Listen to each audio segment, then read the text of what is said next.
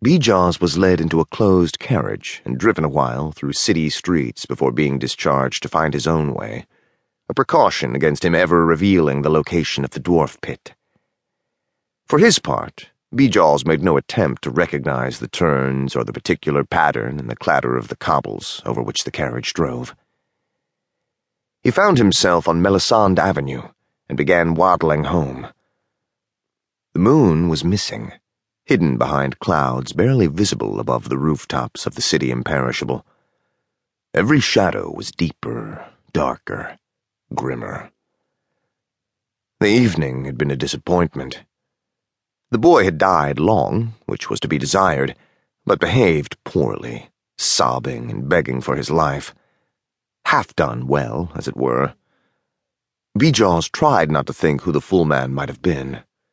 Child of a great house, from the look of his nose, sold into darkness to settle a hidden debt or defer a murder already bought and paid for. As for Bejaws, he had only a much lighter purse to show for his night.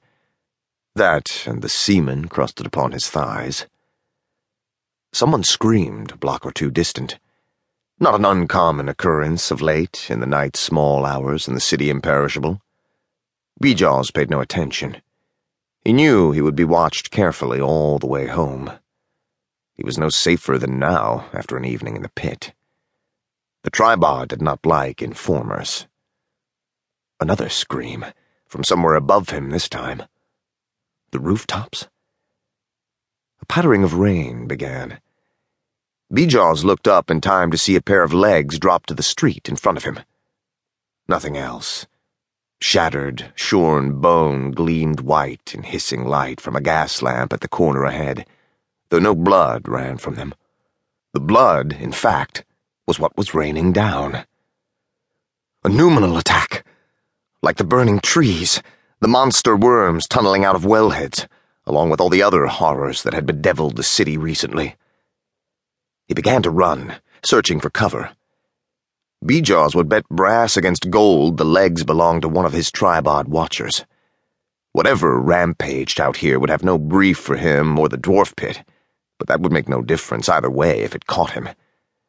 As he raced past the gas lamp, his boots slipping on blood-slicked cobbles, Bejaws glanced up to see ghostly teeth leering down at him from a mouth big as a beer wagon. He lost his footing, careening into the gutter on his belly in a wave of slops and shit before his chin struck the curbstone and stars found him.